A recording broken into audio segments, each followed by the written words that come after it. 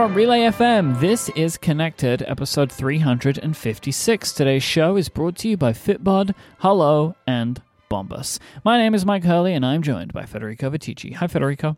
Hello, Mike. How are you? I am very good, my friend. I am very good. How are you?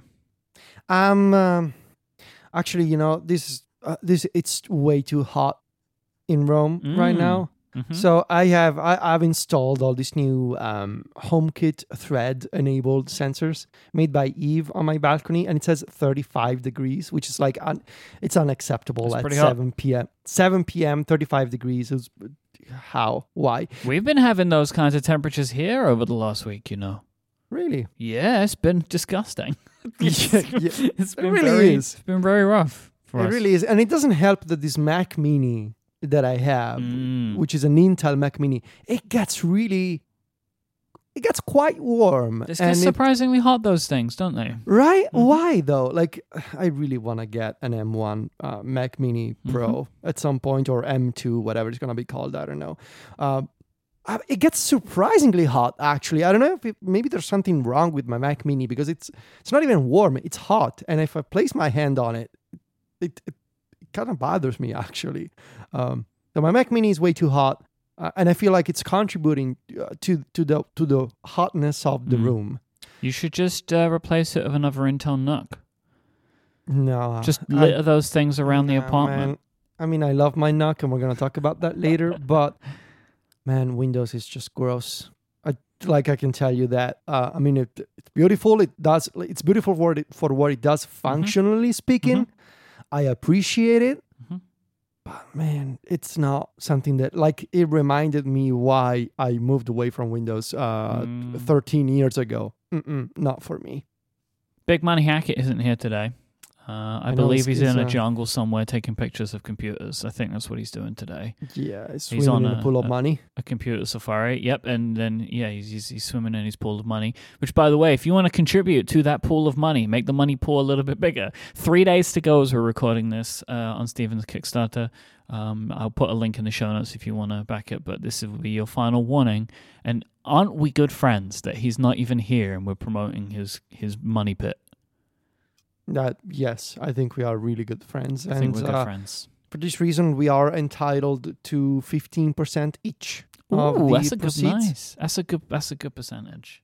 Yeah, I mean, you know, we're 30% divided by 2, 15% each. I feel like that's a good compromise. We're fair. So, Steven, we're really fair. So, Steven, you can send in the check to my address. Both of those checks I will take care of, made in Mike. No, I don't want a check. One.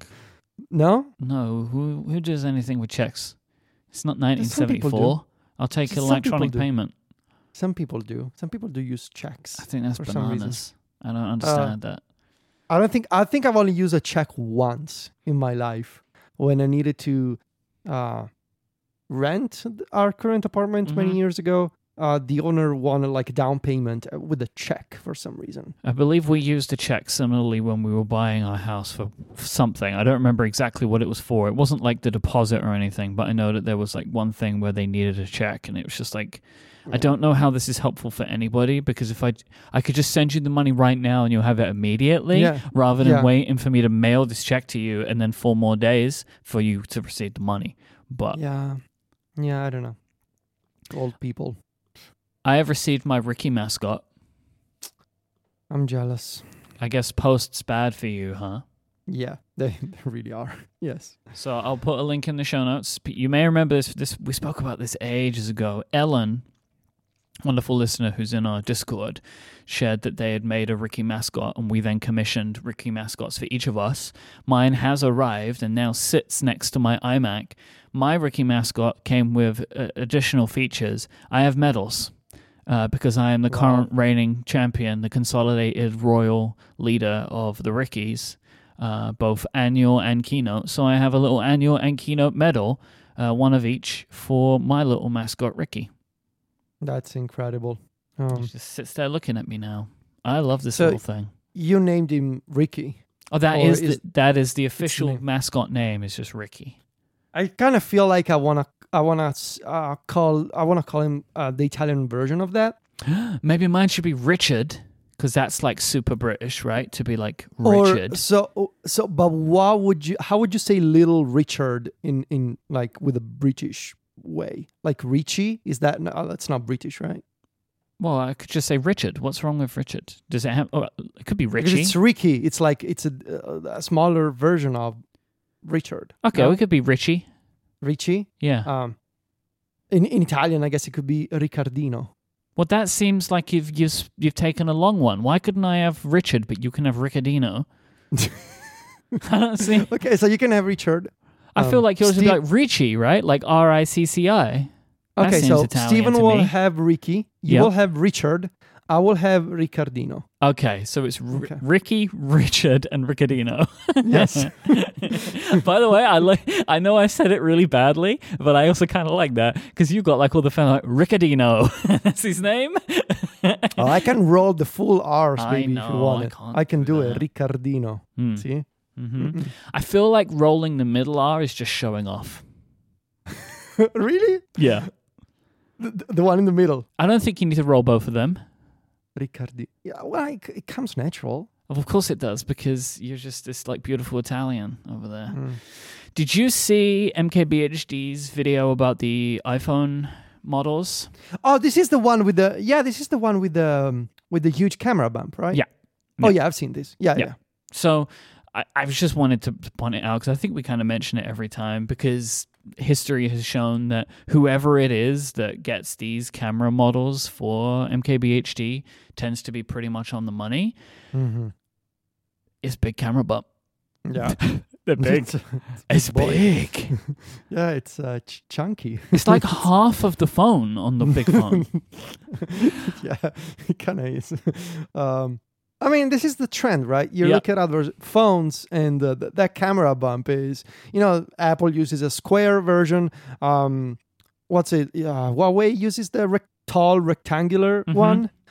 And this is like these phones, the backs of these phones, they are becoming like, it's not like the back of a phone with camera module. Yeah. It's the camera module that also has the back of the phone in it. Yeah, that we're starting to get to a point where percentages are mattering. Yeah. Like how much of the percentage of the back of your phone is cameras? It's just all cameras. Yeah, I mean, honestly, at this point, considering the 12, it got so big, I kind of don't care how big it gets now because we passed like an event horizon, I think, on it. And now it's just like with the 12 Pro Max, it's such a large camera bump. I just kind of feel like at this point, I kind of don't care how much bigger it gets because it's already gotten too big, you know? Mm-hmm. Yeah, I mean, at this point, if you just want to fill the entire top section, and extend to the right side as well, I feel like at that point, just go for it, right? That could happen with the periscope cameras. Yeah, I mean, or you want to put like another 2 lenses up there, just go for it. I mean, at that point, you've already surpassed like the threshold of like half. If you draw a vertical line in the middle of the Apple logo on the back of the iPhone, in these mock-ups, the camera module is already way past the halfway line. So, I mean, just go for it and fill the entire top section, right? We're getting there. I think I don't know, but you look at older iPhones and it's like, remember when cameras used to be small and like not this huge thing, but also these phones, they take incredible pictures and videos. Yep. So I'm fine with it. And honestly, the bump doesn't really concern me because I'm using a case. Yeah, that doesn't really bother me. But there's still a few people when these reviews come out that get so upset about, when I put my phone on the table, it wobbles. It's funny to me that like every video, like you'll see that it's like as if that was, I think, novel when it was like the first time, but now it will do it every time now. Like I don't know who's still surprised about camera bump wobbles. Yeah, so I'm fine with it. I use a case on my iPhone, so the bump doesn't really annoy me at all. It just, when I look at it, I recognize it's a big bump. It's getting bigger and bigger every year. So, I mean, hopefully this means though that the cameras will also get better, and I am really excited about the rumored improvements to the ultra wide camera coming to the iPhone 13 this year. I feel like I really want to use the ultra wide camera more. Me too. But every time I do, the low light performance Mhm. isn't great. And those pictures, you can really tell the difference. You can get great pictures out of it under the right conditions. Under the right condition, there has to be a lot of light, preferably direct sunlight. Like when I took pictures of the Colosseum Mhm. in bright, daytime light, those were beautiful. Mhm. And you could see that it was taken with the ultra wide, but it was not that grainy or low quality. You go there in the evening, or you go there, on a cloudy day, and you start having problems, right? Mhm. So I'm looking forward to these improvements in the 13. But yeah, it's a big bump. Yeah, if you are a year-over-year upgrading person, Mhm. this is not going to be one of those years where you'll be able to reuse your case. No. Like that used to be a thing, and it has been a thing, but I feel like it's stopping. I reckon, by the way, I can say this especially now that Steven's not here. I don't think this is 12S. This is 13. I feel like that this is going to be a pretty decent jump year over year. I honestly feel like they're not gonna do the S upgrades anymore. I don't think so Like either. at all. I don't At think so all. either. And I think especially one of the benefits for doing this is the competition's not doing that anymore. Exactly. So if So- you do it, it feels like you're falling behind. Mm-hmm. Like, oh yeah, Samsung has the Note 25 and you have the 13S. It's like, oh, well, you're a step behind, aren't you? Because they already went up to 20. Yeah. Samsung, so Yeah. they're already like 6 in front. You can't keep going and get that lead on you. Yeah, if anything, you should jump forward and say, well, it's so advanced that we decided to go from the iPhone 13 to the iPhone 17. And and you gain back those numbers if you do this enough times. Sort of like Microsoft did with Windows when they jumped from Windows 8 to 10. I wonder if Apple will ever do that. I mean, they did that, though, They did once. do that. Yeah, they went from There 8 was to no 10. There was iPhone 9. Mhm. There was no iPhone 9. So, I mean, maybe they could do that again. I just want them to get rid of the numbers. I'm going to keep saying this until they do it. I don't have a better solution, but I hate the numbers now. So you're like, what? Use the year, like iPhone 2021, for example? That wouldn't, but it's still numbers though. I just don't want numbers Just anymore. The new iPhone, right? I would be, I think, mostly fine with that. I don't know. I feel like the numbers make it easy for people to describe what it is. But we get You by know. with all the other products. Like what, for example? iPads, Macs. Well, okay. Yeah. But maybe the iPhone specifically requires a little bit more context, because it is one of the products that does get renewed every year, which isn't typical, but like for the rest of Apple's product line. But still, I just think at a certain point, like once we're up to like iPhone 17, I just feel like we've gone too far. Like, you know what I mean? Like that number, once you're kind of like past the midway point of the teens, I just feel like it's getting a bit clunky now. So when I was a kid and I was playing Final Fantasy VIII, I thought, oh, imagine when I'm older, Squaresoft, used to be called Squaresoft, not Square Enix, they will have to change the way that they name these games, because Final Fantasy 15 is going to look ridiculous. That's what I thought when I was a kid playing Final Fantasy 8. And now there is Final Fantasy 15 and there's Final Fantasy 16 coming out. I get it. It's kind of ridiculous to have these large numbers as a modifier next to a product name, but also they seem to get the job done in explaining to people what the product is. Yeah. So I think they're going to stick around for a while. I mean, sure, iPhone 30 potentially sounds ridiculous, right? Oh, is that the iPhone 31? I don't know. think we're going to get that far with the iPhone. Yeah, me neither. But I think for now the numbers will stay.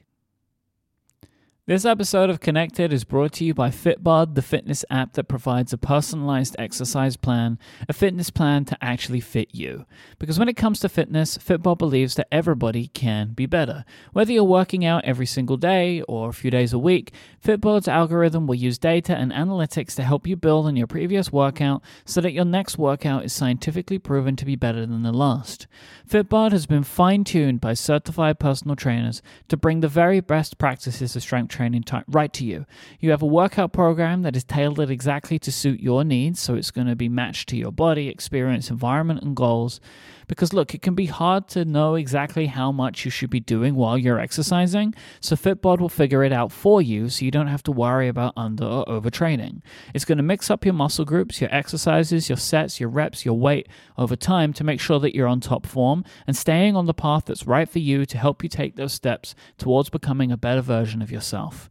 If you're working out at home, Fitbod has a bunch of body weight only workouts, so you don't need any equipment. But these are great for indoors, are great for outdoors. But if you do have access to a gym or have access to some exercise equipment, they have stuff for every scenario. Doesn't matter what you have on hand. It doesn't matter where you are. Fitbod is there to help you with any exercise routine that you need. I really love Fitbod's app for the Apple Watch. So on the phone, you get loads of details, like you get the little videos to show you how to do the exercises and you get all the steps. But once you've maybe gotten used to some of them, you don't need to see that every time.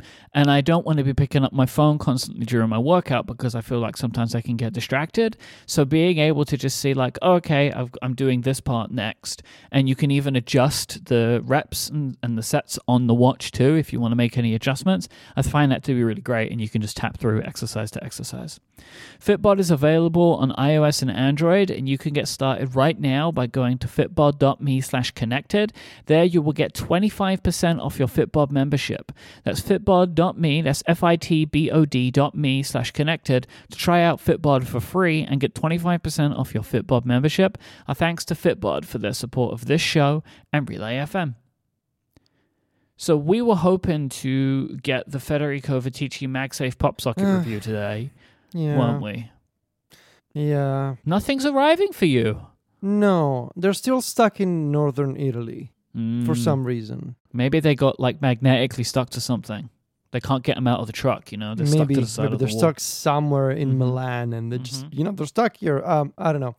The postal service here is not great. Not great. But I can tell you about something else MagSafe related, which is sort of a dream come true for me, from one of my favorite brands, they're not really friends. They're not friends of the show or by any. It's just friends in the sense of Federico buys a lot of stuff from them. I mentioned this brand before, Pitaka, Pitaka.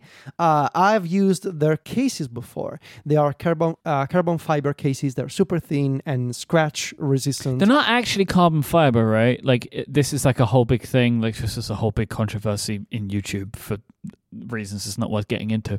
It looks like carbon fiber, but it's like this other material, but it's still like a super strong material.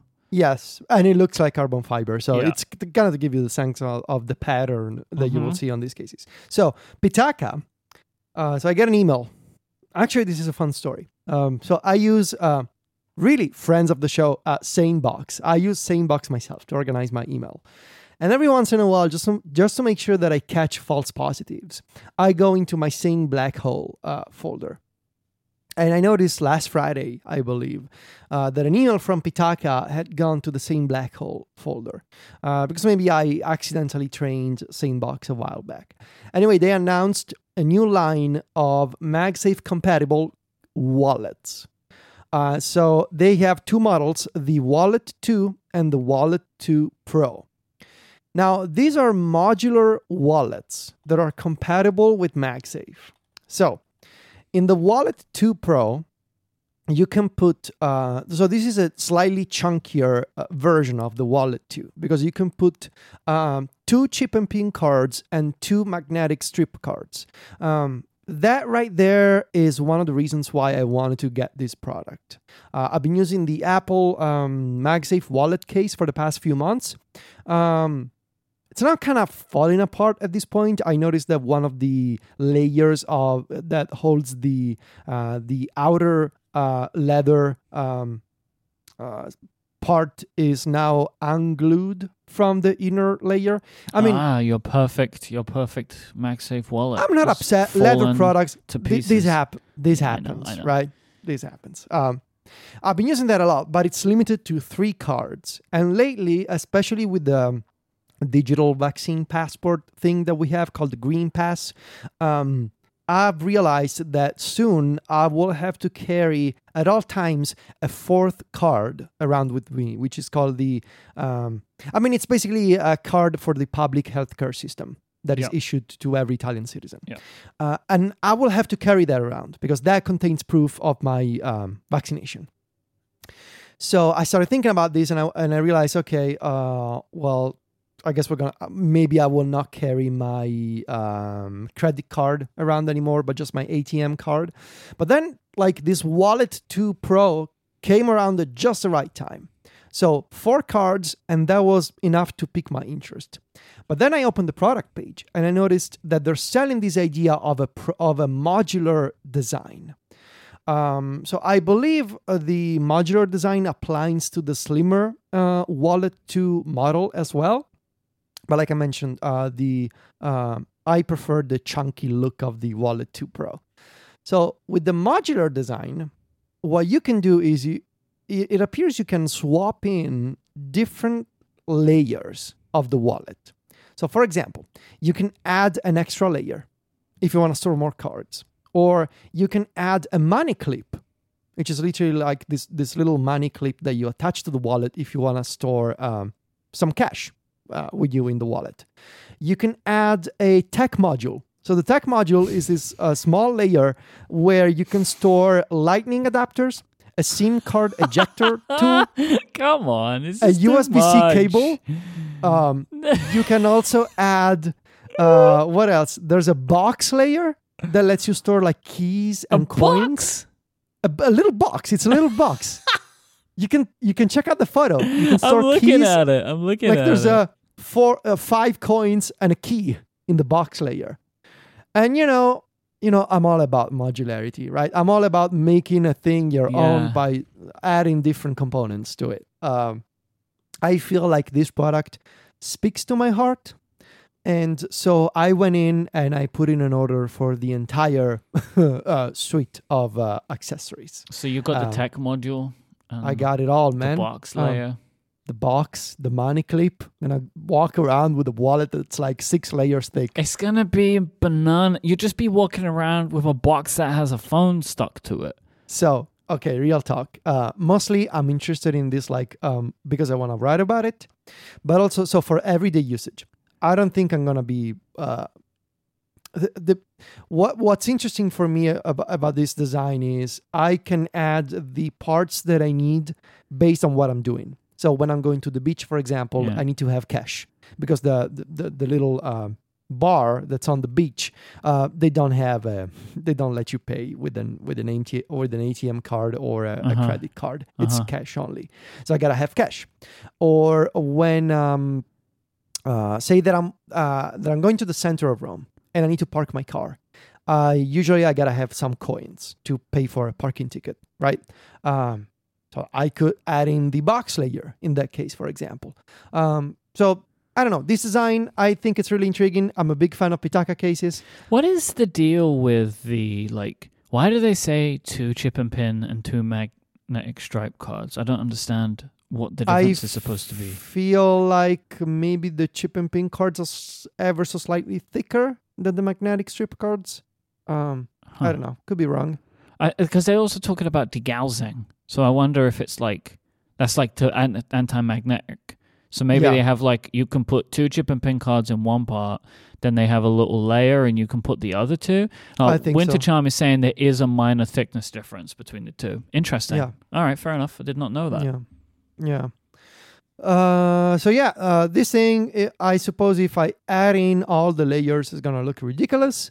And I absolutely cannot wait to do this to my phone.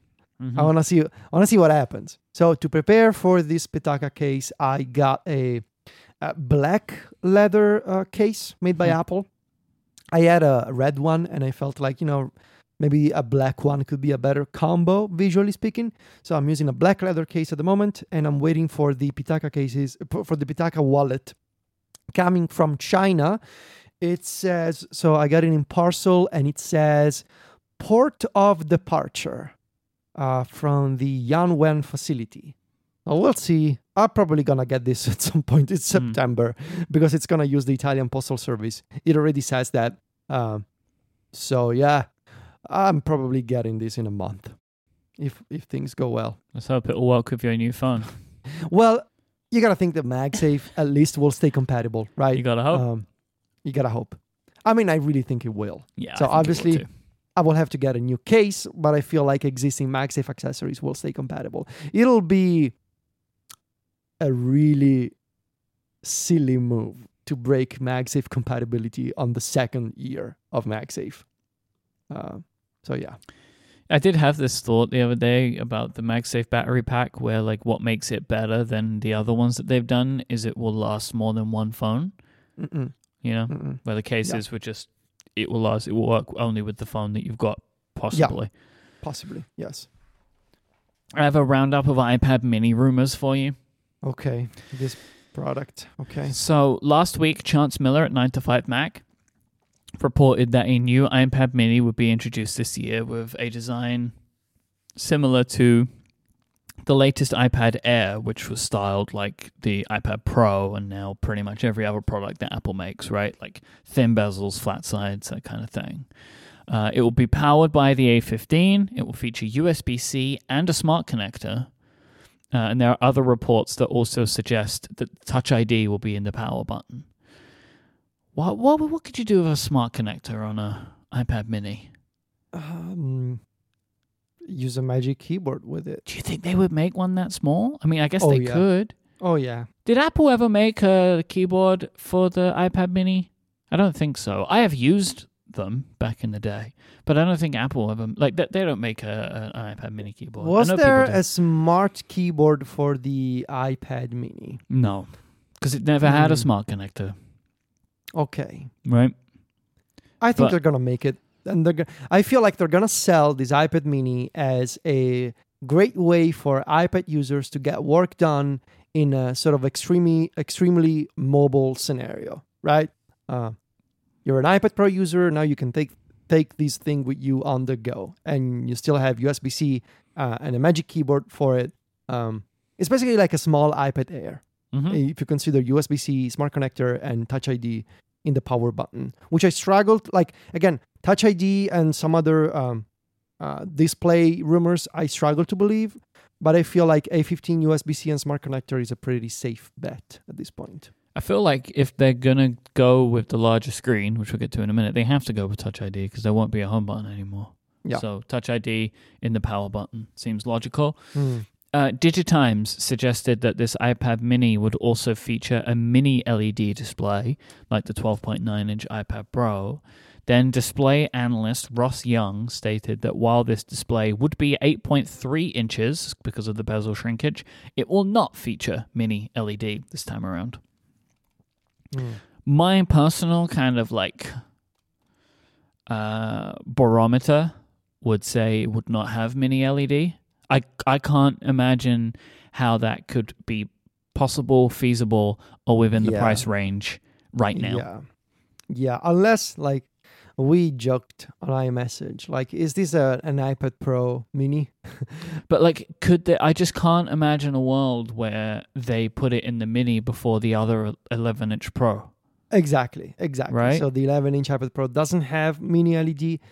If they were adding mini LED to a smaller iPad, I think it should be the 11-inch first, not the iPad mini first. So I will agree with you and say no mini LED on this iPad mini. But I would be super happy with this device, right? 8.3 inches, A15 processor, USB-C, smart connector, Touch ID in that little form factor. This is the dream. That sounds choice, man. It is for me, like over the past couple of years, I've talked about it on App Stories. I've written about it on the club. I've been searching for the perfect device to get my reading done. And I went from an iPad Pro to an iPad mini to a Kindle to a Kobo. I feel like this iPad mini, just because I keep going back to the iPad eventually, I like my Safari reading list. I like my shortcuts. I like the apps that I have, like Shonen Jump, for example, to read my manga. I keep going back to the iPad, and I feel like this iPad mini right here could be the dream device for me. Like, it's got the new design, doesn't have the bezels anymore, doesn't have the home button anymore, slightly bigger display, but still much smaller than my usual iPad. Yeah, I will literally throw money at the screen for this device. I need it. I need it in my life. This episode of Connected is brought to you by Hello. Hello make incredibly comfortable buckwheat pillows. These are very different to a regular fluffy pillow. It doesn't collapse under your head and neck like with the weight of your head like a traditional pillow would. Like the fluffy pillows, they just like smoosh down, right? But buckwheat pillows, they stay supportive for you. And they also stay cool compared to other pillows.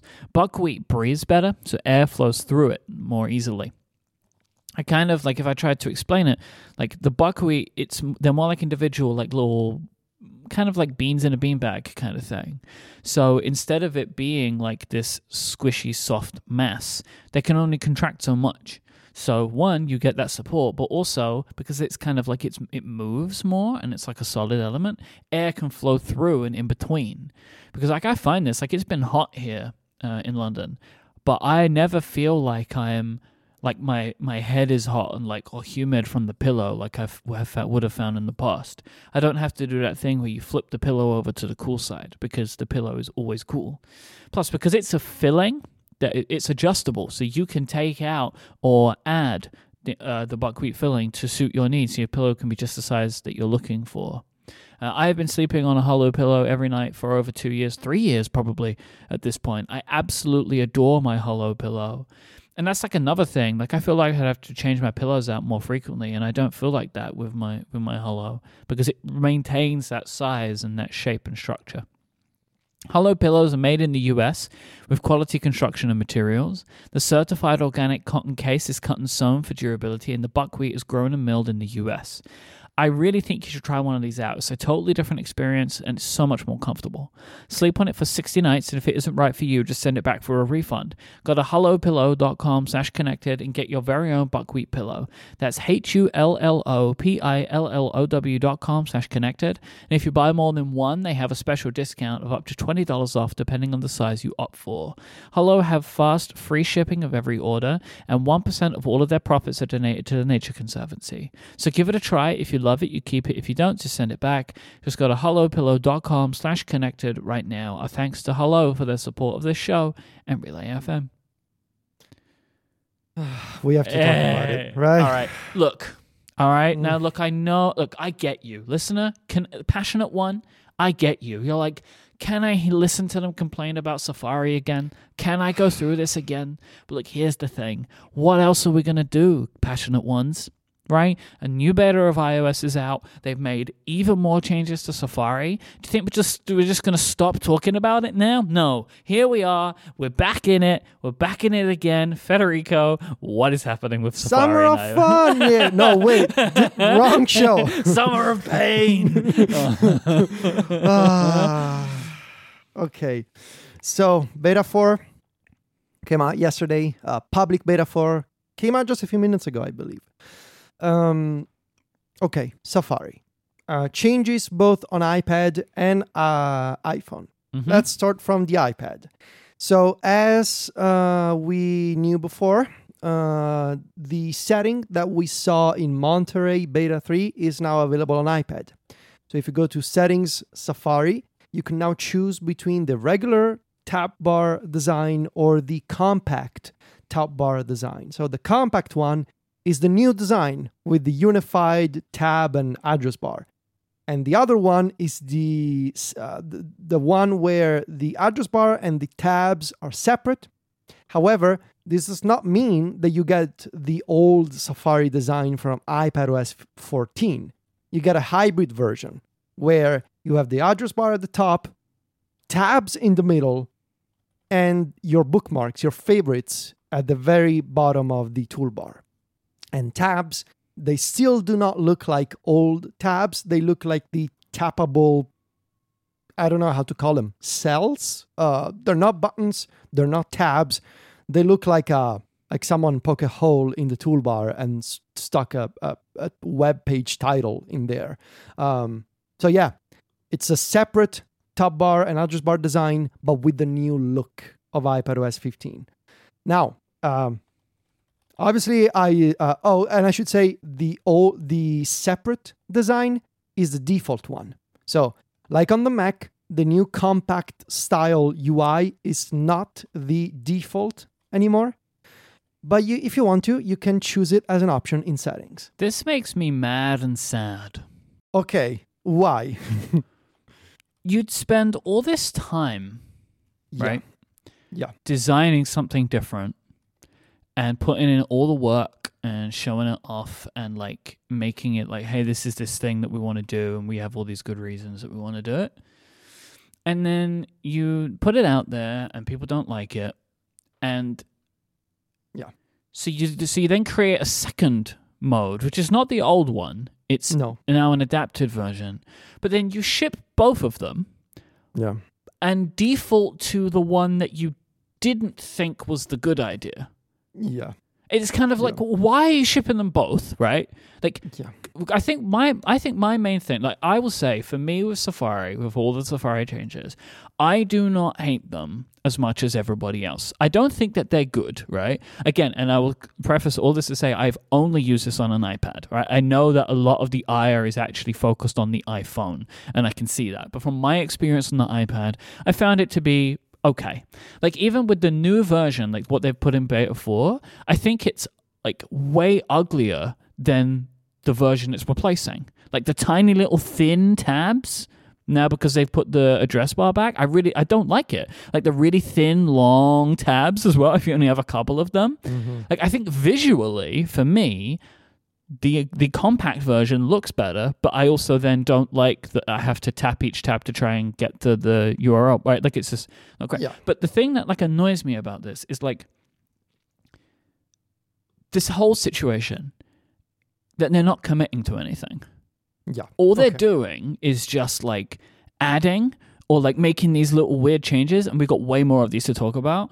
And I kind of just wished they would choose a path and just either stick to it or completely, or like, you know, like force it through. I feel like this weird, like spread out approach, it's just not really helping anyone. I think I saw you retweet someone who said this of just like, don't ship this in 0.0. Yeah. Okay. But, Okay, so let's unpeel the layers of this big Safari onion that we have. Okay. So, first of all, I see a bunch of people on Twitter try, and this usually happens in certain circles. Oh, but think of the Safari engineers, what they must be living through. Like, okay, so first of all, like nobody died. This is fine. We're just critiquing a browser, right? We're not going to war. I understand that there's frustration. There's people working on it. But look, it's a browser. It's not a tragedy. We're just talking about it, right? I mean, I do feel bad for these people, I feel bad, right? like, I mean, there's worse things in the world, right? Yes. It's a browser toolbar, right? So, but hey, we're critiquing a browser. This is what we do. Okay, so nobody hates no one, right? I see tweets, oh, the Safari team should get fired. No, because those are really... That doesn't make any sense. Safari is one of the best apps for iPhone and iPad. Nobody should get fired. And this is the second layer. Redesigns, sometimes they don't scale, right? You think you have a really good idea, and this is a byproduct of how Apple operates, right? They design new features in secret, and they do these big reveals, right? And sometimes, most of the times, it goes well. Sometimes it doesn't. And as we talked about this last week, web browsers are one of those features where you have decades of established UI conventions. And especially on iPhone, you have over a decade of muscle memory to account for. And so it's really tricky to get a redesign right. When you don't get a redesign right, you should get feedback. And that's what Apple is doing. So they're moving in the right direction in terms of how to deal with people. They're listening, they have a public beta, and they're opening the Mac beta to Big Sur and Catalina users. That's the right approach. Now, I feel like at this point, it's pretty clear. So whether you agree with the people who criticize Safari or not, I think it's pretty clear that it's a very polarizing design, right? And I feel like if I were Apple and I was looking at this, I would say, okay, maybe I think it's a disaster. Maybe I love it. Whatever my preference is, it's obvious at this point that it causes a lot of reactions and it causes a lot of discussion. Maybe it needs more time in the oven, so to speak, before it's ready for the public. This is what I think it's going on at the moment, where you have this, Apple is a big company, and, over the years, we've gotten to know some of the people that work at Apple, right? And you know how sometimes, I think it's only natural, between different teams, you have different kinds of tensions, right? So maybe design is pushing in one direction, maybe Safari is pushing in a slightly different direction, and they're trying to balance it all for the sake of the customer, obviously. And so I feel like right now we are in this weird limbo where they're still trying to explore whether the original idea can be tweaked enough to make it work, because they believe in the core idea behind it, which is, and I'm referring to the compact design in general. What if we reduced UI Chrome in a browser and made everything more compact? They believe in the core principle of that idea. I do too. I think that, in theory, good idea. Yeah, right? In theory, good idea. Mm-hmm. What I think we're seeing in practice is that on a device like the iPad, where people want to be productive, they want to be efficient, they want to manage a lot of tabs, right? Maybe they have a different set of priorities from what they want in a browser, right? They want to have more UI. They want to see everything clearly. They don't want tabs to jump around. They want to have a sort of spatial recognition of their browser environment. They want to make sure that everything is in the right place. And right now, even if you disable the compact design and go back to the separate address bar and top bar, I feel like there's still too many trade-offs with this new design. First of all, the legibility of the tabs really isn't there. You go back and you look at Safari in iPadOS 14 with the sort of classic tab design.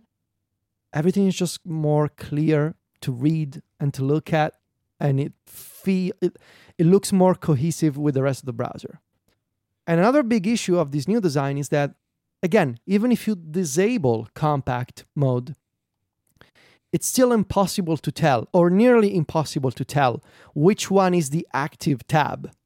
It's too low contrast. It's very confusing. You can hide the active tab if you scroll it away off screen. Mm-hmm. It doesn't look good. I don't think it looks good. And I feel like, yeah, the non-compact one is slightly better than compact for me, but I still look at Safari 14 and I'd be like, that looks really good. And now there's a second, again, this is like an onion. There's another layer to this, which is, am I the problem? Sort of like the Simpsons meme, right? Mm-hmm. Am I the problem? No, it's the kids who are wrong. Yeah. So I've thought about this. I've thought this about myself, right? Am I the problem?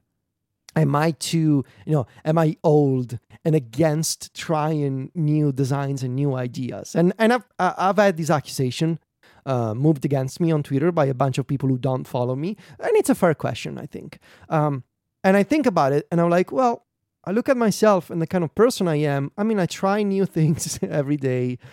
I'm very open to changing my workflow.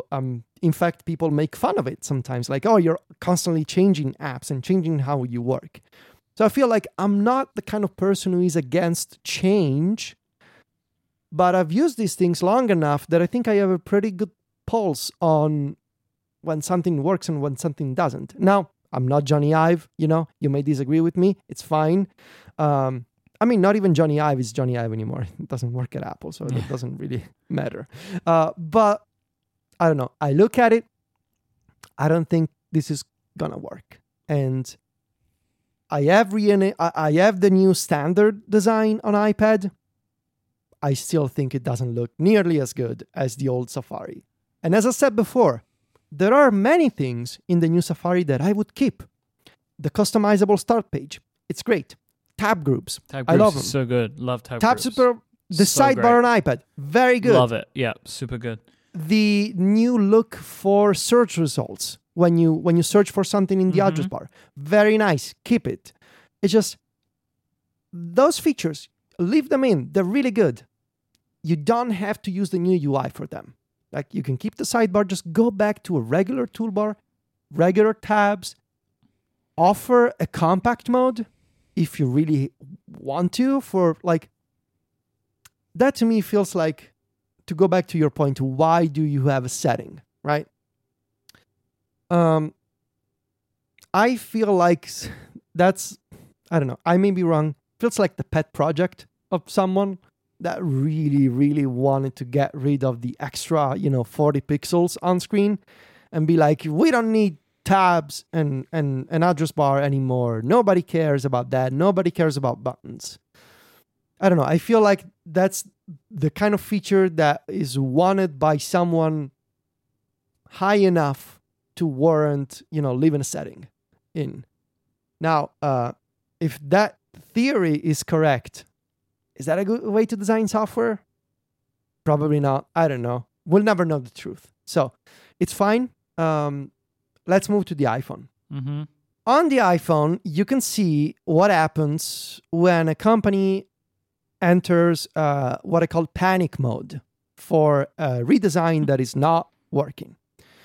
The result is that they're keeping the compact UI in Safari. They're not offering a setting to revert to the old two toolbar approach. What they're doing is they're stuffing the tab bar full of icons and full of buttons. So as of iOS 15 beta 4, in the tab bar on the iPhone, you will get navigation buttons, a reload button, a Safari reader button, a share button, and then, of course, there's the existing tabs button. And I shared a screenshot on Twitter, and John Gruber sort of expanded upon my screenshot. There's a total of, I believe, 9 different touch targets in that small top bar at the bottom of the screen on iPhone. You look at it, everything feels like it's all over the place, right? It feels like someone took a bunch of buttons from a drawer and just spilled them all over the tab bar on the iPhone. Like, here, you want to have buttons? Have some buttons. It's right? ridiculous. It's the smallest reload button anyone's ever seen. Like, it's not even a button. It's like reload is like a character of text that's next to, like, it's like if you just said, oh, do you want to reload this page? Just tap that letter A in the text and then it will reload for you.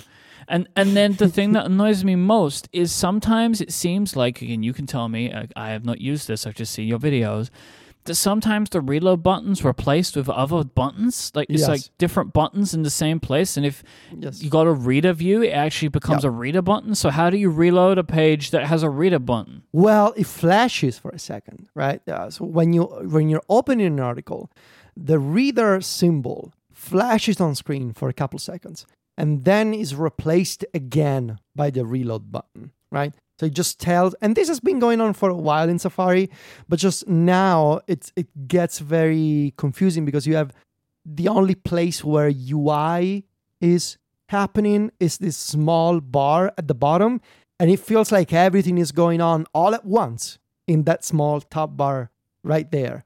Amusingly enough, the reload button and the Safari reader button, and I believe the navigation buttons as well, they break Apple's own human interface guidelines for minimum acceptable size of a touch target on iOS, which should be 44 points. And I believe some of these buttons are like 25 or 26 or something. So I look at this top bar and I see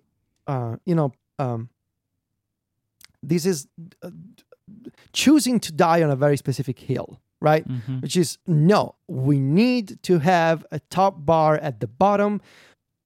And you can imagine, like, there's PR and there's, people from PR talking to folks like us, monitoring feedback on Twitter, monitoring Reddit and articles, and going back to these meetings and be like, okay, so folks have been complaining about the fact that there's no share button, there's no reload button.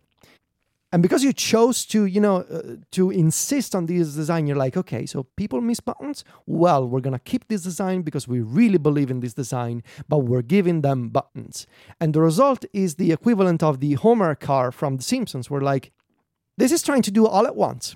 It's the Swiss Army knife of toolbars on iOS at the moment, where you want navigation, you have arrows. You wanna have a reload button, it's in there, but it's small. You want Safari Reader, it's also in there, but it's small and it flashes. What about share? Sure, there's a share button. Well, what about opening tabs? Hey, there's a tab button too. Okay, but I wanna open the URL. If you know where to tap, you can actually open the address bar. Cool, great. What about swiping between tabs? Oh, we love swiping between tabs. In fact, the tabs that you see on the left and right, those are also buttons. Okay, so I can tap those. Well, yes, you can tap them, but you can also swipe across them. Oh, wow, fantastic. And what about the bottom of the screen? Well, at the bottom of the screen, there's the home indicator. But if you swipe just above the home indicator, you can also swipe the tab bar up and you can see the tab view. Fantastic. What about some other menus that I missed from before? Well, you can long press the tab bar and you get a bunch of things. Oh yeah, well, you can press the navigation buttons and you get history, or you can press the center of the top bar and you get a bunch of options, or you can press tabs and you get another context menu.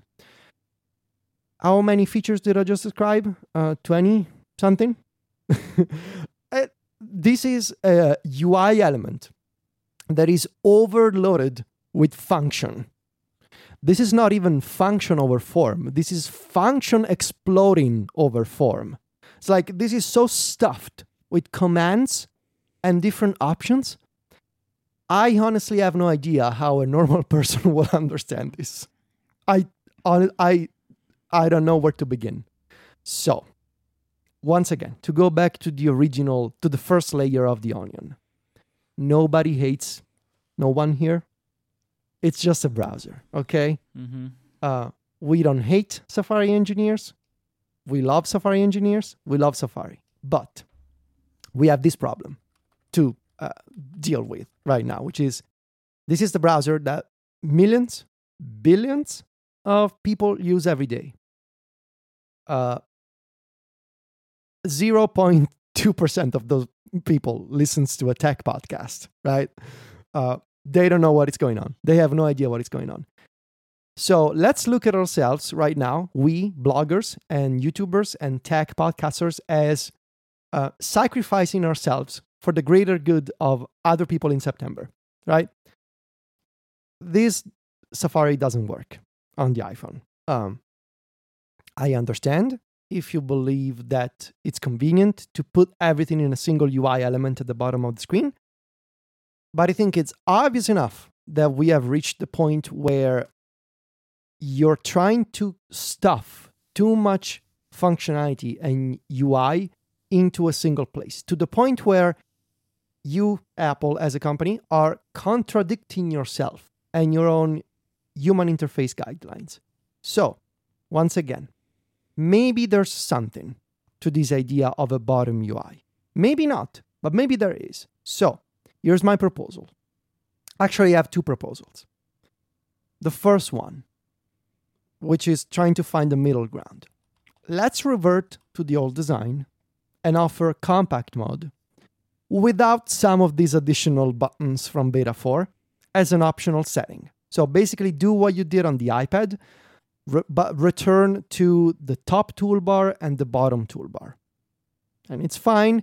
I will say, right, if they just ship iPad Safari like this, we'll get used to it and we'll live with it. I feel like it's not great, but it's not perfect, but I just wonder, like, why is it necessary for it to look that like? Let's just imagine for some reason me and you don't understand it is, right? Like, okay. It's like whatever. Sure, okay, all right, know? Cool. Okay, yeah. So that's my first proposal, right?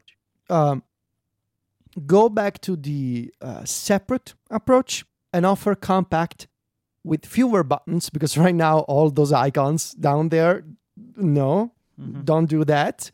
But offer that as an option. Second proposal. Sometimes redesigns, they don't go well. And it's fine. Put this on the shelf for now. Go back to the original Safari design. Keep the features that can coexist with Safari. The start page, tab groups, if possible, the new search results. If you can keep those, save this design for 15.1 or 15.5 or 16 next year. And you can try this again at some other point. That's my my modest proposal for because right now, like, obviously, like the conversation on Twitter is all over the place. I showed this again to Sylvia. Like, I have Sylvia as my test person for Safari. I was like, hey, they did a bit of an upgrade on the iPhone since you last saw it in beta 1. Want to look again? And she looked at it. It's like, oh, it's still at the bottom, huh? It's like, yeah, I don't like it. So, I don't know. It's also fascinating. One last thing that I wanted to mention. Did you see that blog post from a current, I don't know, Google engineer who worked on a similar design for Chrome for iPhone years ago? And eventually the feedback was so, once again, polarizing that they decided it was too confusing for people to have that kind of design on iPhone for Google Chrome. And they moved away from it.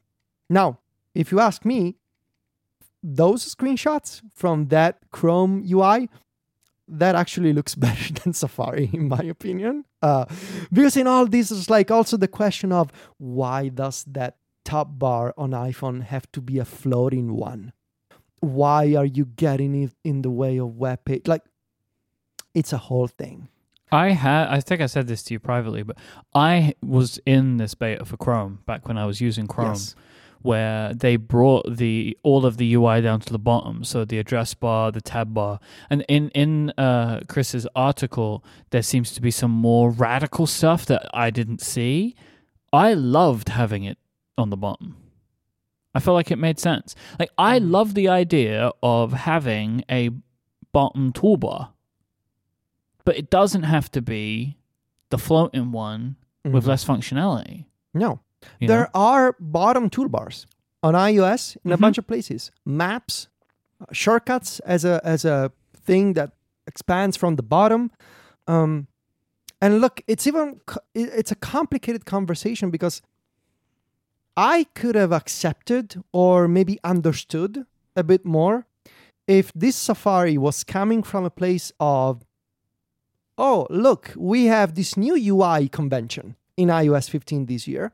Safari is using it, but if you developer want to use it too, you can. It's a new native UI element. But no, this design is specific to Safari and Safari only. And so there's that. And what we're seeing right now, this sort of backtracking on iPad and sort of semi-backtracking on iPhone, where they're keeping the thing, but they're stuffing it full of buttons that people complain. Like, I feel like in previous weeks on our podcast and in blog post, we're not complaining about missing buttons because we meant put them in the toolbar at the bottom.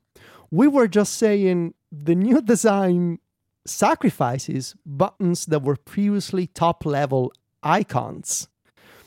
And I feel like our feedback has been misunderstood, where the feedback of, oh, we're missing buttons became, oh, so what I hear you're saying is you want more buttons in that top bar at the bottom. But no, that is not the solution to stuff that toolbar full of icons, right? So, yeah, it's, once again, I just want to say, I don't hate Safari. I don't hate nobody. I hate no one, honestly. I have no patience for negative feelings. I said this before. I'm going to repeat it again. But we're looking at a product that has a controversial design, and I feel like it could use a ton of work. And I don't think it's going to be ready in 5 weeks. potentially 4, because Apple needs to flash the firmware on the new iPhones soon enough. So that also explains the panic mode, right? We think of iOS as being finalized on September 10. No, it has to be finalized, I want to say early August, middle of August, right? And you can imagine how this causes a lot of problems, because you got to send the firmware to China to make, to have it flashed on new iPhones. So you got to get moving quickly. I would say let's pause the project for now, go back to the original design, and we'll reconsider again next year. All right, this episode is also brought to you by our friends at Bombas. Lots of things can make your workouts hard, from extra resistance to doubling your speed to just achieving that one more mile. But your socks shouldn't, right? Why should they? Socks shouldn't make things harder. That's why Bombas Performance Socks are built to be nothing but comfortable and supportive. Bombas Performance Socks have taken all of the amazing innovations that make Bombas the most comfortable socks you've ever worn, and they've added their special Hex-Tech performance technology. I know what you're thinking. Why do my socks, what are they going to do for me while I'm working out? Why do they need Hex-Tech performance technology? Well, get this. They are stitched with special moisture wicking yarn and temperature regulating vents that allow cool air to flow in and prevent overheating. They also come with a pillow-like tab to save you from blisters, stay-up technology to stop a super annoying sock slippage, a special arch-hugging system, and an extra layer of cushiony comfort on the bottom for the perfect amount of support. This is pretty much the dream workout sock. They come in different styles for every kind of sport with specific design features to help you optimize your performance and keep you comfortable no matter what you're doing. And don't forget, like all of their socks, for every pair of Bombas Performance socks that you buy, they donate a pair to someone in need. They've actually donated over 45 million pairs so far, so you can feel good while working out and feel great knowing that you're supporting someone in need. I love my Bombas socks, and I especially love them for when I'm working out. The two things that I love the most, obviously, I love the moisture wicking yarn. I don't want to have sweaty feet, right, as I'm working out. Who wants to have sweaty feet? I don't want to have sweaty feet. And when I wear my Bombas socks, I don't have to. The other thing that I love so much is the stay-up technology. It seems like something that socks should do, but they don't always. Like, I've had socks, like workout socks before, where maybe you're on a bike or on a treadmill or something, and they start to slip down. This doesn't happen with my Bombas socks. They stay up the whole time, which is also good because it prevents rub from my workout trainers and stuff. So I hate that. And I never had that with Bombas, and it's super great, and I love them. So go to bombas.com/connected today, and you'll get 20% off your first order. That's bombas.com/connected for 20% off. One last time, bombas.com/connected. Our thanks to Bombas for their support of this show and all of Relay FM. So I know that we were just super negative, right, for a bit. We have some complaints. So Federico came up with a great idea today to end the show we're going to talk about 3 things each that we really love right now, just all positive, all good stuff. We're going to round robin between 2 people, which isn't, it's just taking turns, really. So it's a small robin. It's tiny robin. Tiny robin. 2 robins back and forth. That's me and you. Do you want to start? Yes. So, and for context, these are 3 things that may or may not be tech-related. Can be products, apps, whatever. Just 3 things I love. So the first one, I have a new portable music player. This, I guess, will be called a DAP, which is different from a DAC. So this is a portable player. It's called the Astle & Kern Can Alpha. So the Can Alpha is the name of the model that I have. Think of this, Mike. You're familiar with the portable Walkman that I had before? It looks a lot like it. All of these portable players, they sort of have that style. Mm-hmm. This is a chunkier, heavier, warmer, because it gets quite a bit warm, portable music player made by a company called Astle & Kern. They make really good audio equipment. And this is a bit of an upgrade for me, and I got it for a couple of reasons. First of all, Hassel & Kern, one of the premium brands in this space, this is their first model with a 4.4 millimeter balanced output. So they have a 4.4 millimeter jack that you can use on this thing, and I've increasingly switched all of my headphones to use 4.4 balanced cables. So that was already interesting for me, and I'm trying to keep it all consistent in terms of the cables that I have and the sockets that I use and all that kind of stuff. Now, I was also looking to upgrade the kind of experience that I get from these portable music players, and this one gives me a lot more features than my Sony player. Which for context was the WM1A. That was my, and I still have it, the other Sony Walkman that I have. So the Can Alpha has Bluetooth 5, Wi-Fi support, an LED indicator that shows you music quality. So it turns green, blue, or purple, depending on the kind of music file that you're listening to. It's got native DSD playback. You don't need to worry about that. But most importantly, it runs Android, and it's a Roon certified player. We're going to talk about Roon later. I just want to mention Android. So, this thing, you can install a selection of Android apps on it. It's a quite complex process where you need to install Android file transfer on a computer, and you need to drag APK files that you download from directories like, what's it called? APK Pure, and there's another one. What's the name? APK Mirror. That's the one that I used. These are websites that let you download in theory, verified APK versions of Android applications. And you can install a selection of apps, right? You cannot install, say, Twitter or, I don't know, Gmail on this thing. You can only install compatible music apps. You can install Tidal, you can install Qobuz, and you can install Apple Music. So that right there was one of the features that piqued my interest. So I've mentioned this before, how with the launch of the lossless tier in Apple Music, I would be able to unify my music streaming habits into a single music streaming service. I want to listen to Apple Music with my AirPods or via my iPhone speakers when I just want to put some music on in the background and I don't care about music quality. I just want to have some music going on. But now I can also use Apple Music with my good headphones, with my DAC, when I want to sit down and just enjoy music. And that for me is sort of like a secondary use of Apple Music that lets me evaluate, if you will, albums before I go out and purchase them to add them to my collection. Well, the Can Alpha, it lets me unify everything about my music setup. I can listen to Apple Music on this thing. I can listen to my local library because it's got an SD card slot. And I can also stream my music collection from the Intel NUC that we mentioned last week via Roon. And Mike, I absolutely love this thing. So,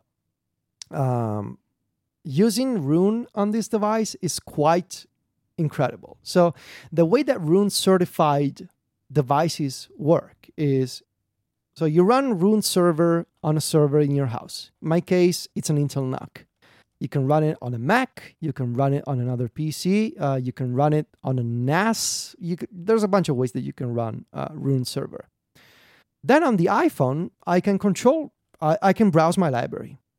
But with Roon-ready devices like the Can Alpha, because it's got Wi-Fi, you see it in Roon in the list of compatible output devices.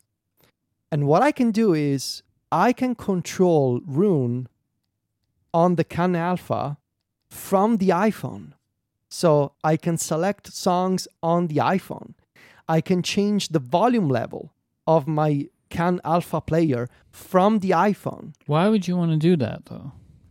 Because it's got a bigger screen and it's an iPhone, and it's like, you know, this thing has a small display. So you would like say, I don't know, you got your headphones on, it's plugged into this thing, and you would do this because it has like a balanced output. If people don't know what it means, it basically just means it can support really great headphones and it sounds super good, etc., etc. Like, we don't have to go into the particulars, but then you just have it like plugged in and sitting on the table or whatever. You just use your iPhone to choose the music. Yes. All right. Yeah, exactly. Okay, cool. And I just use the iPhone. And if I want to text like I'm using the iPhone, but I'm also listening to music and, you know, having a really good time with it. So controlling Roon, like, it's incredible because when you think about it, you have this server on a little computer that is sending lossless music over Wi-Fi to a portable music player, but I'm controlling all of this from my iPhone. On a third device. On a third device. Yeah. It's fantastic. And we're going to talk about Roon later.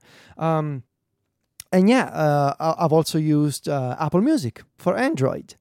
And it's nice because, so this is a bit of an adventure. I actually want to mention this. So Apple Music for Android added lossless and high-resolution lossless and spatial audio support with version 3.6 of the Android app, which came out last week. Now, this has been in beta for a while. So when I got the Can Alpha player last month and I started looking around on Google, I ran across this thread on the HeadFi forums where someone was frustrated by the inability to install the Apple Music beta on the Can Alpha player they had. So what this person did, because you gotta install these files in a specific format, and that version of the Apple Music beta was not available in that file format. So what this person did is they took the beta build and they manually recompiled it to include high-resolution lossless support.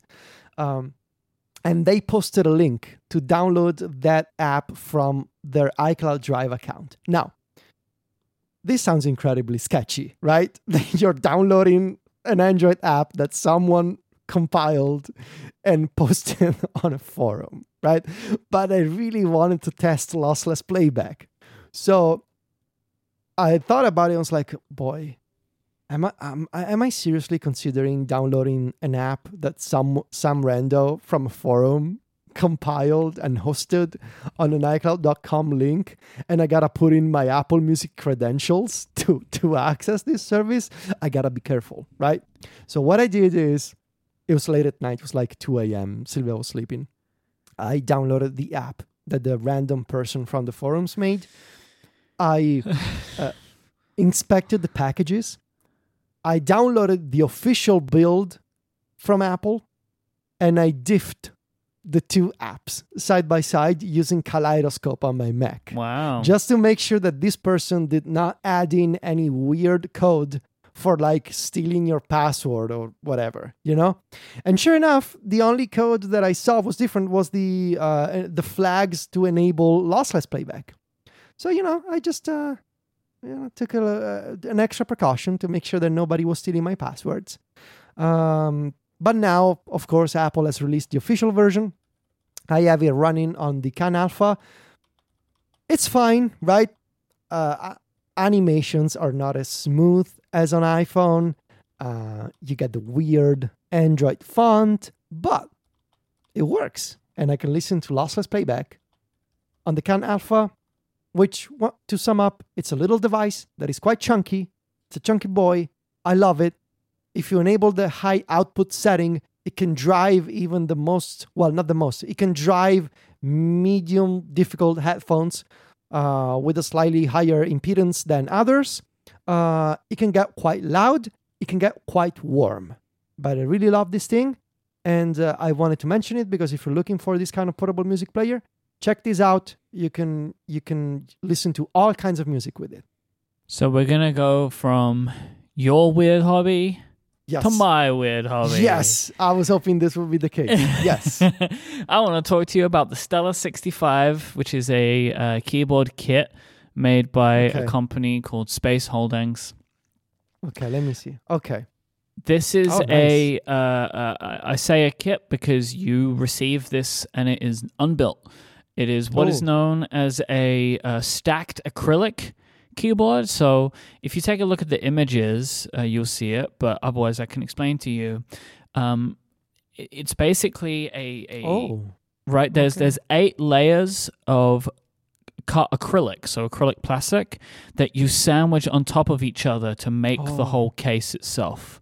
And so every part has got its cutouts, and you lay them on top of each other, and then you will put in the PCB, which is the circuit board, and then you put the other 2 on top, right? And then that makes the whole keyboard case, and you end up with this kind of sandwich. I recommend people go and take a look in the show notes at the link because they got a bunch of images. It will make complete sense once you've seen it, but maybe for me to explain it could be tricky.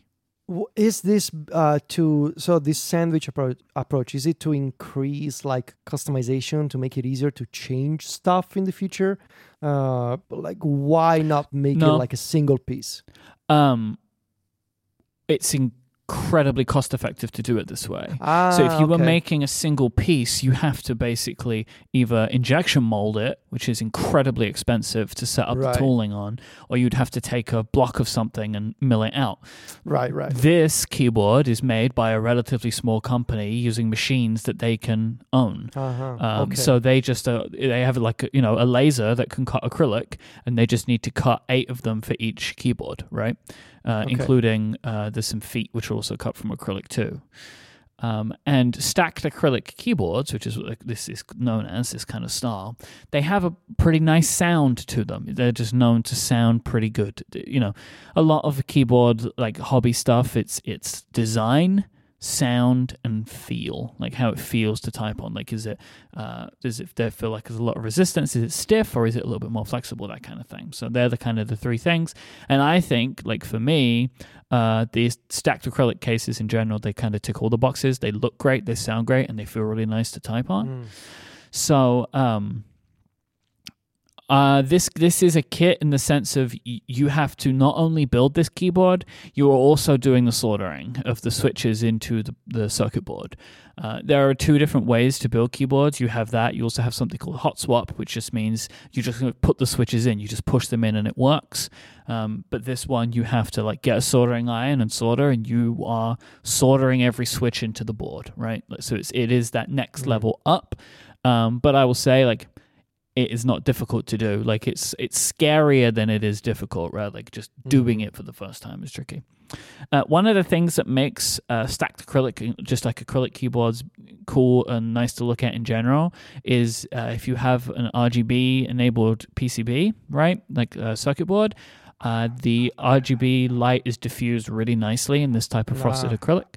So nice. I included an Instagram post that I made of my built one, and you can see like the RGB basically flows through the entire keyboard rather than just coming up through the keys, as you might be more typically aware if like a board's made of aluminium or something. Oh, that's cool.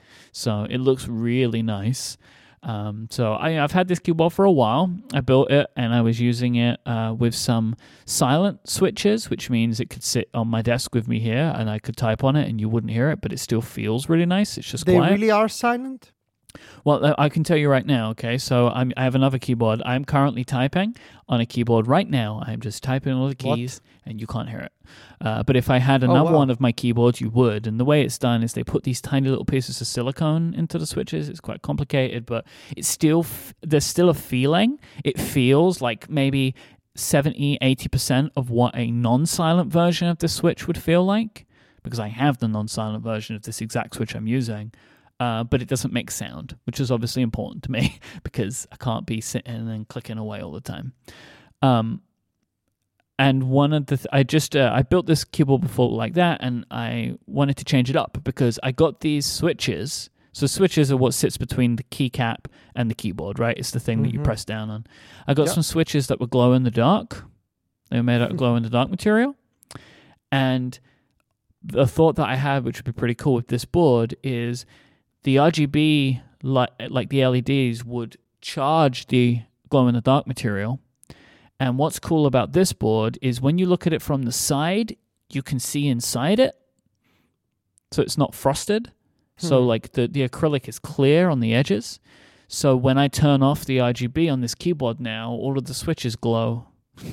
Because it's glow in the dark. So this was like a fun little thing for me. And the reason I wanted to bring this up specifically is like this little project felt like a good example of the progression that I've had over the last year in this hobby, in the sense of like, I've already built this board, then I got some new components and I had an idea. So I desoldered the keyboard, which, I have this, it's like a reverse soldering iron, right? It's called a desoldering gun, which has a soldering iron to heat up the solder, and it has a vacuum pump to suck it up. Wow. It's quite an intense piece of machinery, but it's really fun. And so I desoldered the entire keyboard and I rebuilt it again. And then one other thing that I noticed, which also made me feel like I've come far with this, is when I rebuilt it the day or so after, I noticed that one of the keys, sometimes when I pressed it, it would repeat. So like I was tapping the delete key and it would start deleting more than I wanted it to. So I was like, okay. So I just took the board apart again. I reflowed the solder and repaired it. And that's the thing that like I would have been like, maybe even 6 months ago, like, oh well, I just want to press that button, right? Like that would have just been the way I would have dealt with it.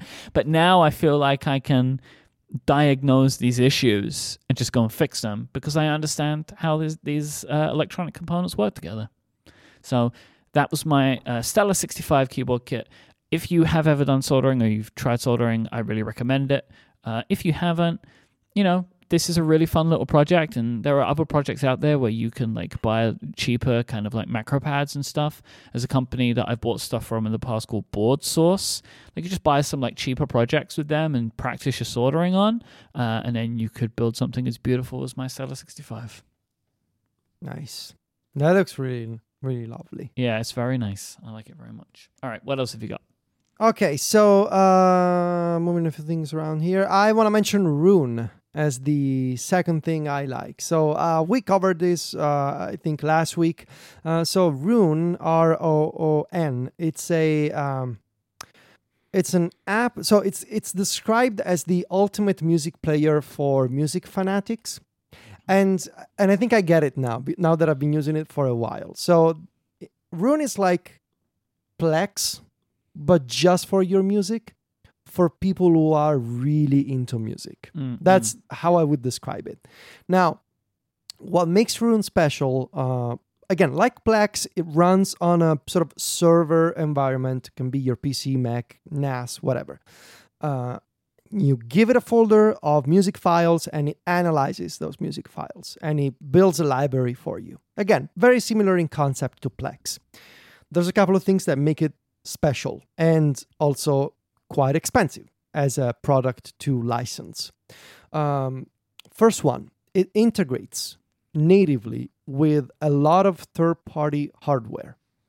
So makers of desktop DACs, portable DACs, portable music players, headphone amps, so many of them over the past few years have been getting their equipment Rune ready, which means it's officially compatible with Rune, and those devices, they show up, to make it extremely simple, they show up in the list of compatible outputs in Rune.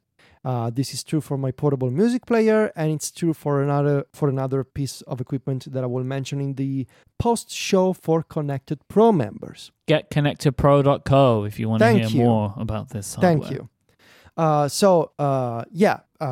There are Rune certified devices, much like you have AirPlay certified devices, right? They integrate natively with this technology. The second thing that speaks extremely close to my heart is amazing support for music metadata. So you give Rune a folder of albums of your music collection, and it fills in all the missing pieces for you.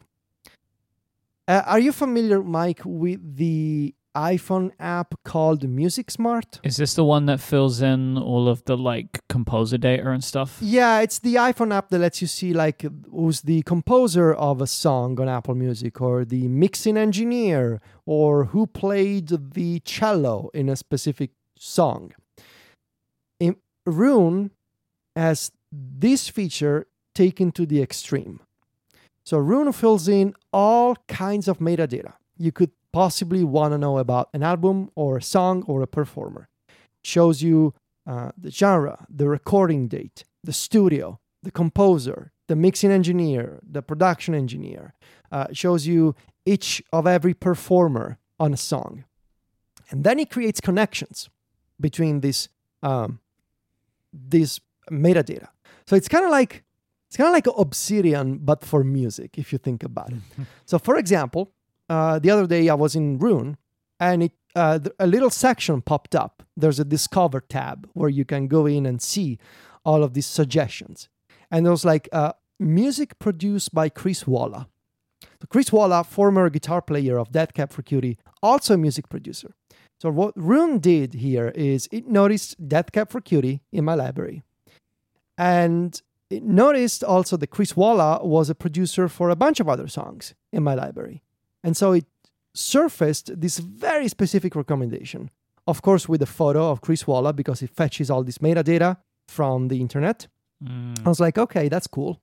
But then you can get like very specific and accurate, because it also learns from you, suggestions over time. So I'm looking now, for example, let's see, released this month in 2010, The Suburbs by Arcade Fire. Or let's see if I can get some more specific recommendations.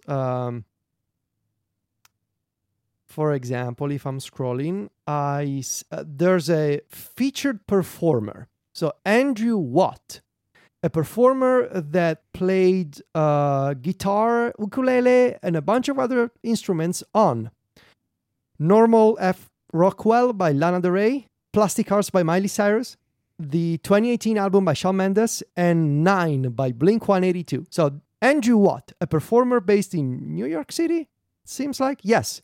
Versatile, New York-born, multi-instrumentalist. So Rune is the kind of product that puts the focus on the music, but not just the music, on the people behind the music, right? Which is the kind of thing that I've talked about a bunch over the years. No music streaming service does this, right?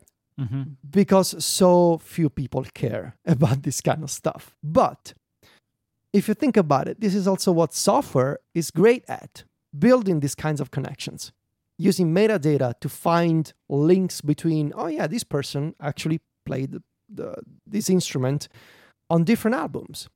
This is the kind of experience that is impossible to have in Apple Music or Spotify or Amazon Music, whatever. You can sort of kind of get there with Music Smart, but it's more full-featured in Rune. And I just love this thing. It's like it opens so many new ways to look at your music library. And there's another thing that I want to mention, which is another feature that I've always wanted. There's a feature called Recordings.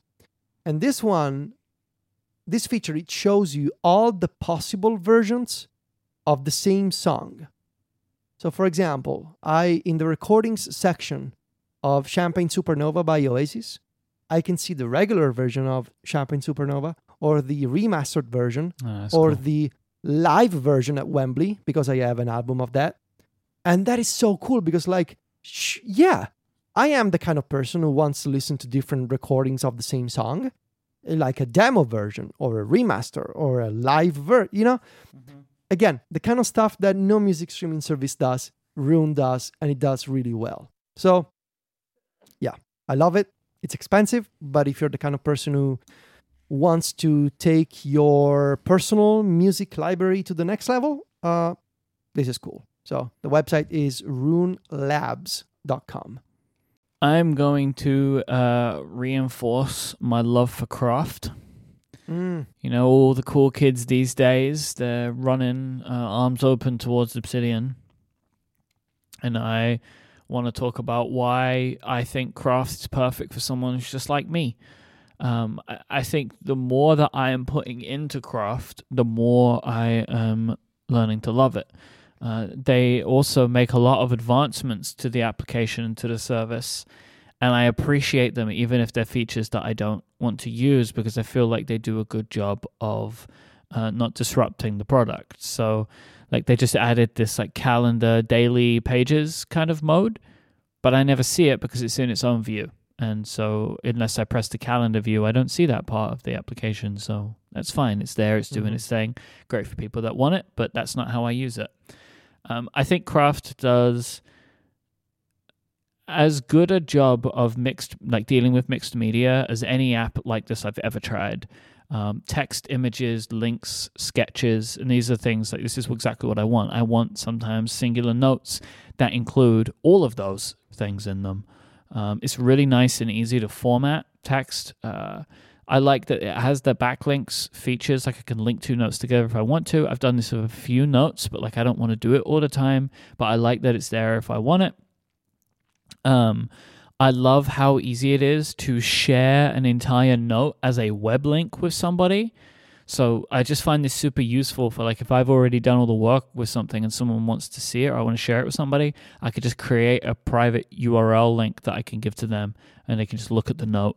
But then it also has the full-on collaboration stuff too, right? Where you can add people in and you can collaborate on a note together. And I assume that this is going to become like they're going to have like a hybrid between the two of these things for their web version.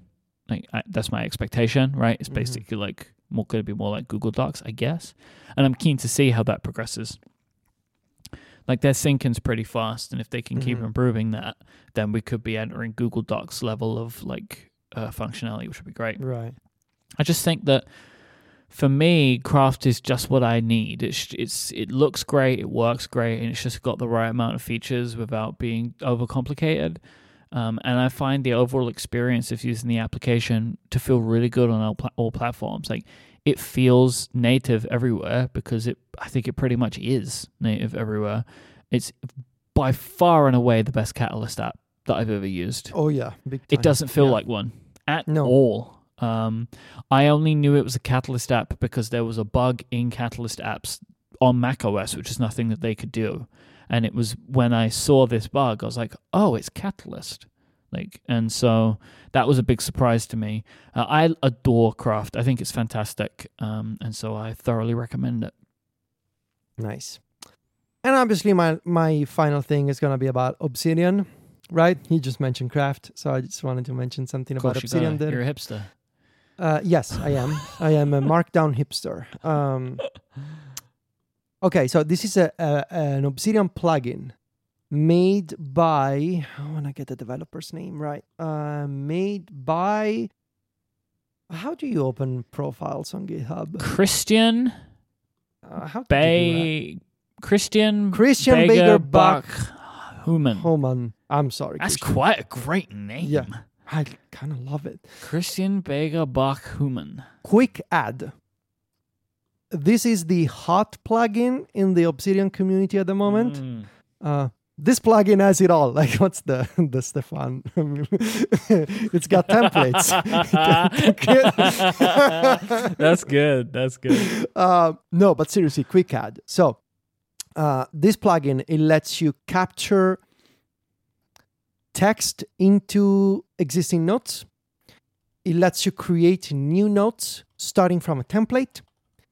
Or it lets you execute multiple actions, one after the other, with the macro system.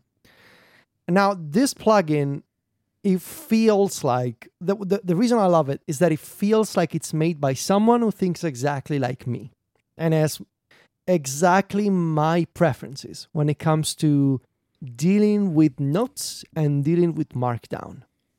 So, I pasted a screenshot in the show notes. I don't know if we can use it somewhere to show you the kind of I'll find a way. Tool.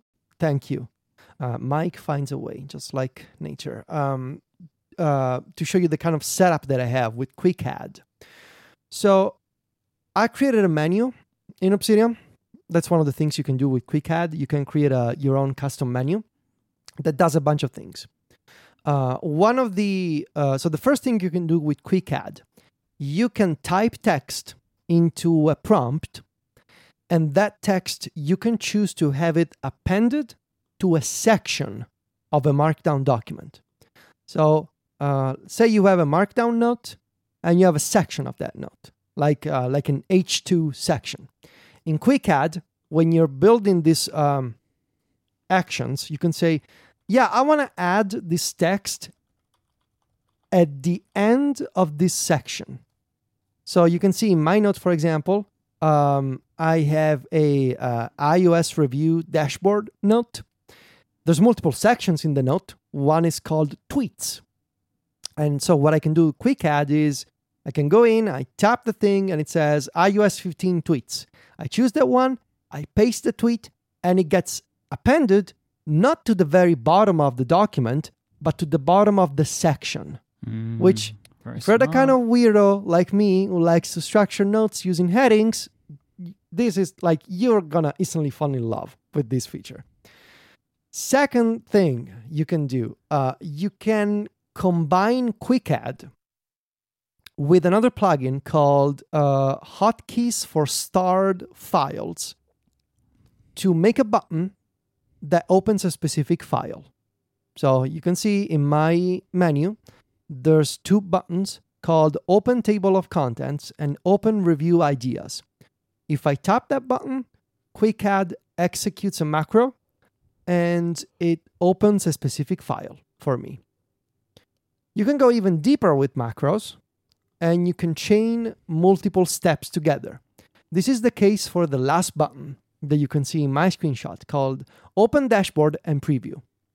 So QuickAdd here, it'll allow me to create a macro that said, open a specific file, wait, like there's a wait action that you can put in the middle, and then the last step is toggle preview mode.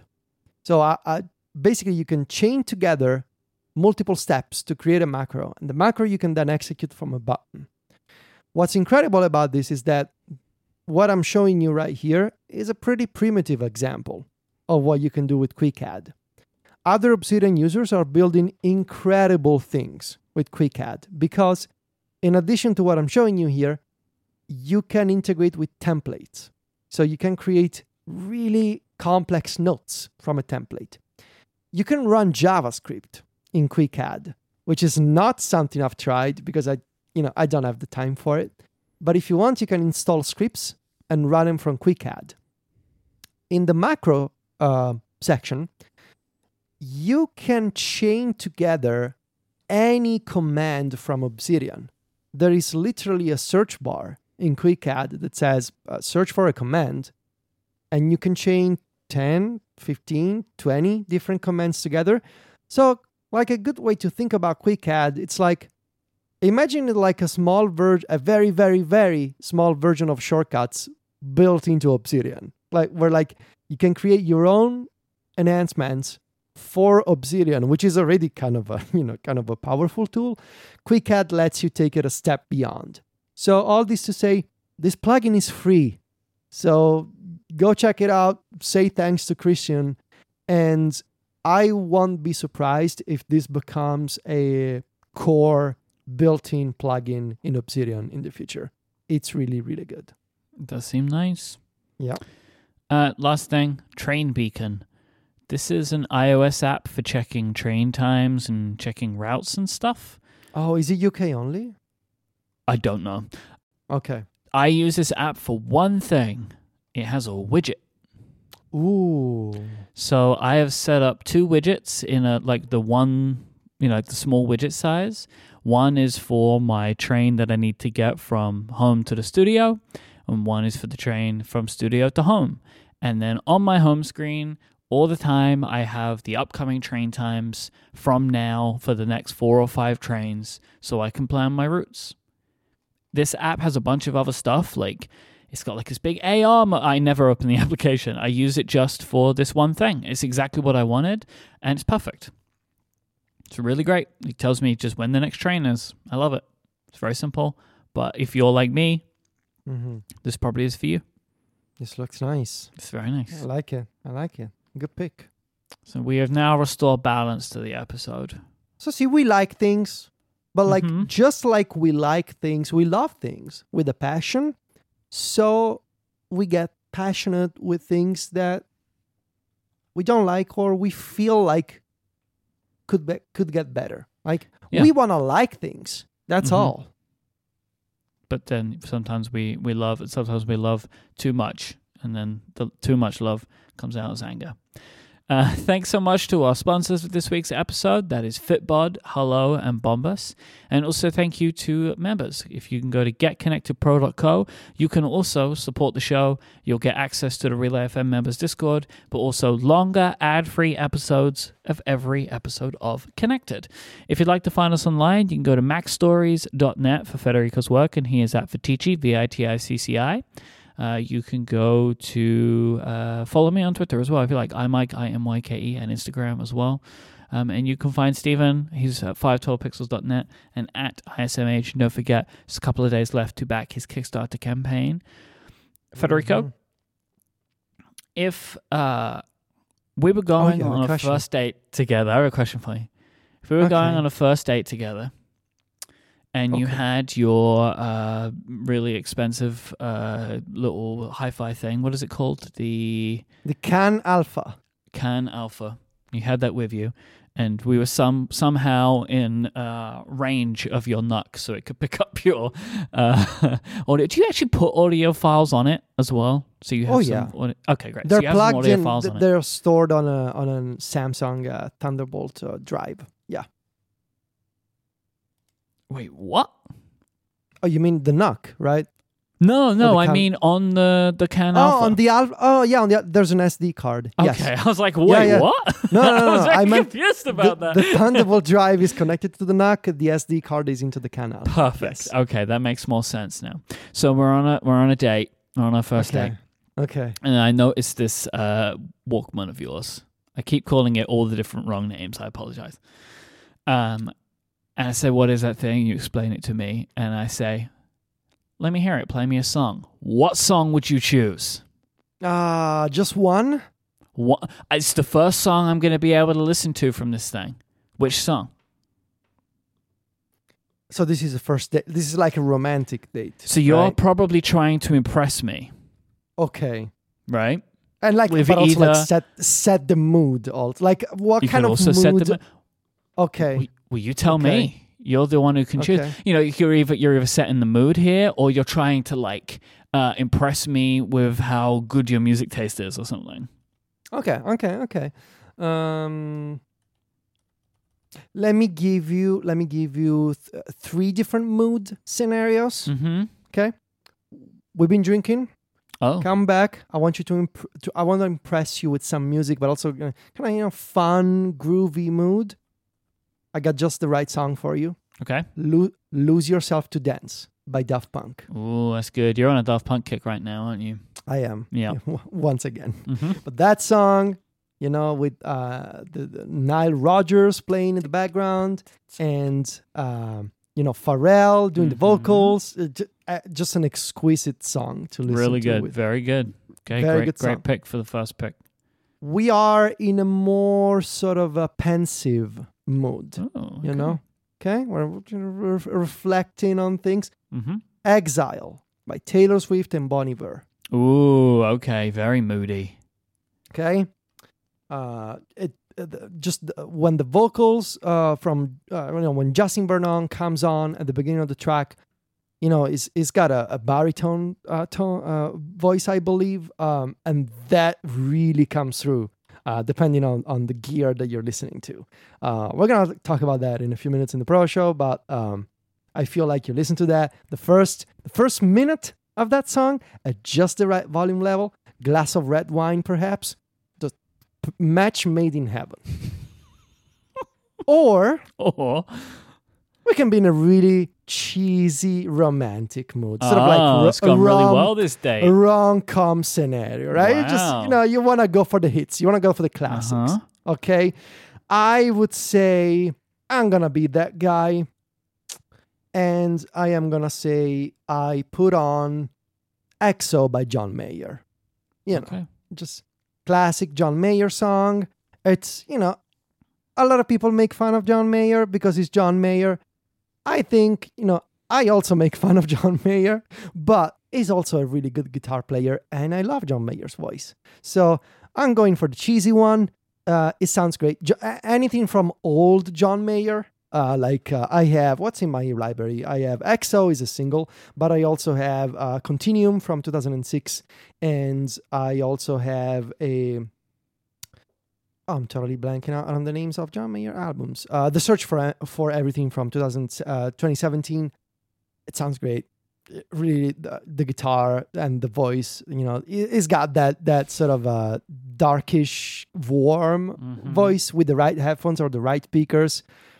It's John Mayer. You cannot go wrong. So yeah, quite a selection of songs. Thanks for listening to this week's episode of Connected. We'll be back next time. Until then, say goodbye, Federico. Arrivederci.